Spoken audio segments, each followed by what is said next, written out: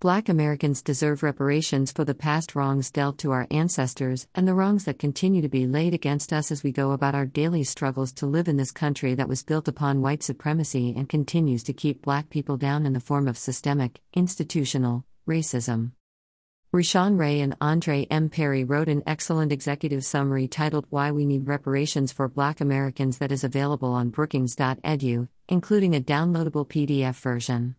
I have included a few excerpts from this summary, which is one of the best I have read so far on the case for reparations. In 1860, over $3 billion was the value assigned to the physical bodies of enslaved Black Americans to be used as free labor and production. This was more money than was invested in factories and railroads combined. In 1861, the value placed on cotton produced by enslaved Blacks was $250 million. Slavery enriched white slave owners and their descendants, and it fueled the country's economy while suppressing wealth building for the enslaved. The United States has yet to compensate descendants of enslaved Black Americans for their labor. Nor has the federal government atoned for the lost equity from anti-Black housing, transportation, and business policy.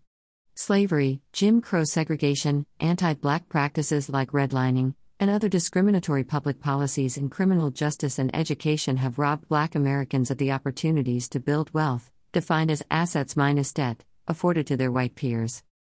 Over $3 billion. $250 million.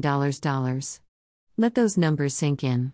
White people led the sweet life back in those days, and they continue to do so today, because systemic racism allows them to.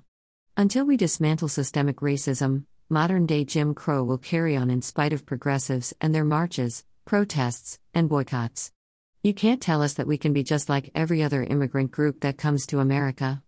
No other racial/ethnic group has been discriminated against, nor continue to bear the brunt of white racism, as the Black race, and this goes for every white settler country out there, yet doubly so for America. Bootstrapping isn't going to erase racial wealth divides. As economists William Sandy Darity and Derek Hamilton point out in their 2018 report, what we get wrong about closing the wealth gap, Blacks cannot close the racial wealth gap by changing their individual behavior, i.e. by assuming more personal responsibility or acquiring the portfolio management insights associated with financial literacy. In fact, white high school dropouts have more wealth than Black college graduates. Moreover, the racial wealth gap did not result from a lack of labor. Rather, it came from a lack of financial capital. Whenever I drive through areas that are rural and mostly white, I am amazed at the adult toys that these people have even when they are living in manufactured homes, large, expensive pickup trucks, gas-guzzling SUVs, boats, camper trailers, riding lawn mowers, and motorcycles. I personally know white people who barely made it through high school, yet they live a better life financially than I do, and I have nearly 3/4 of a college education. I have a business school degree too, but have never held a position that one would think such training makes attainable. I recall those days when I dragged myself to interview after interview upon graduating from that business school, and how discouraged I became when the only jobs I was ever offered were temporary assignments that paid barely above minimum wage. It was frustrating as hell. Eventually, I gave up and accepted piece rate work, toiling alongside illegals from Spanish-speaking countries like Mexico, Guatemala, and El Salvador, because at least I was making $12 an hour. My late cousin had warned me that temp agencies give the plum assignments to white women, and she was right.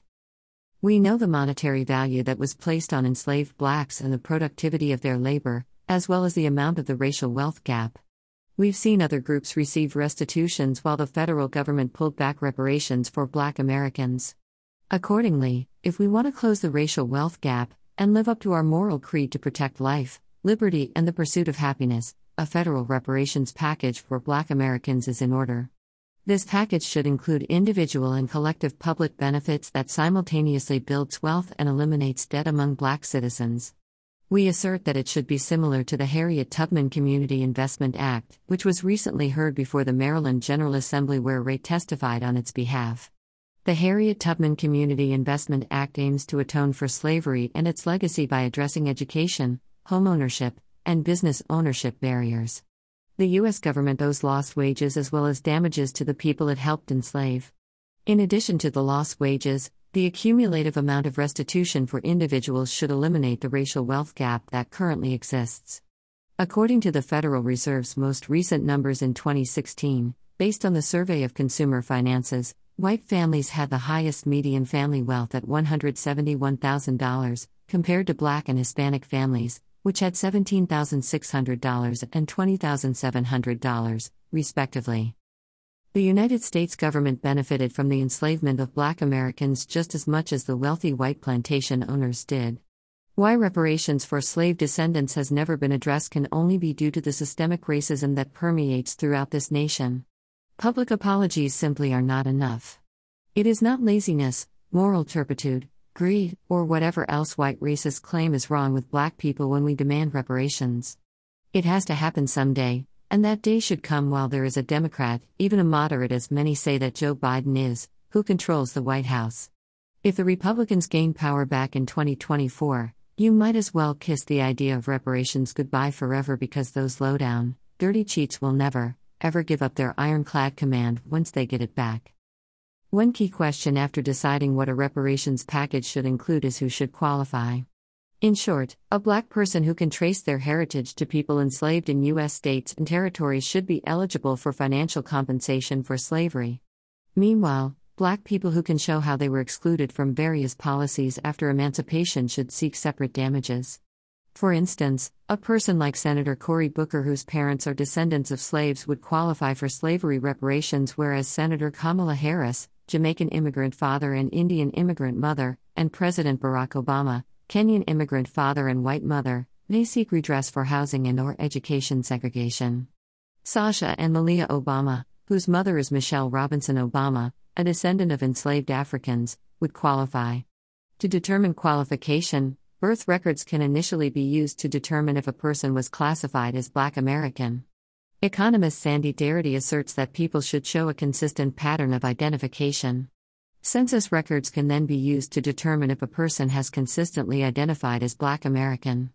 Finally, DNA testing can be used as a supplement to determine lineage. This is how Senator Booker, who first introduced a reparations bill in the Senate, learned that his lineage stemmed from Sierra Leone.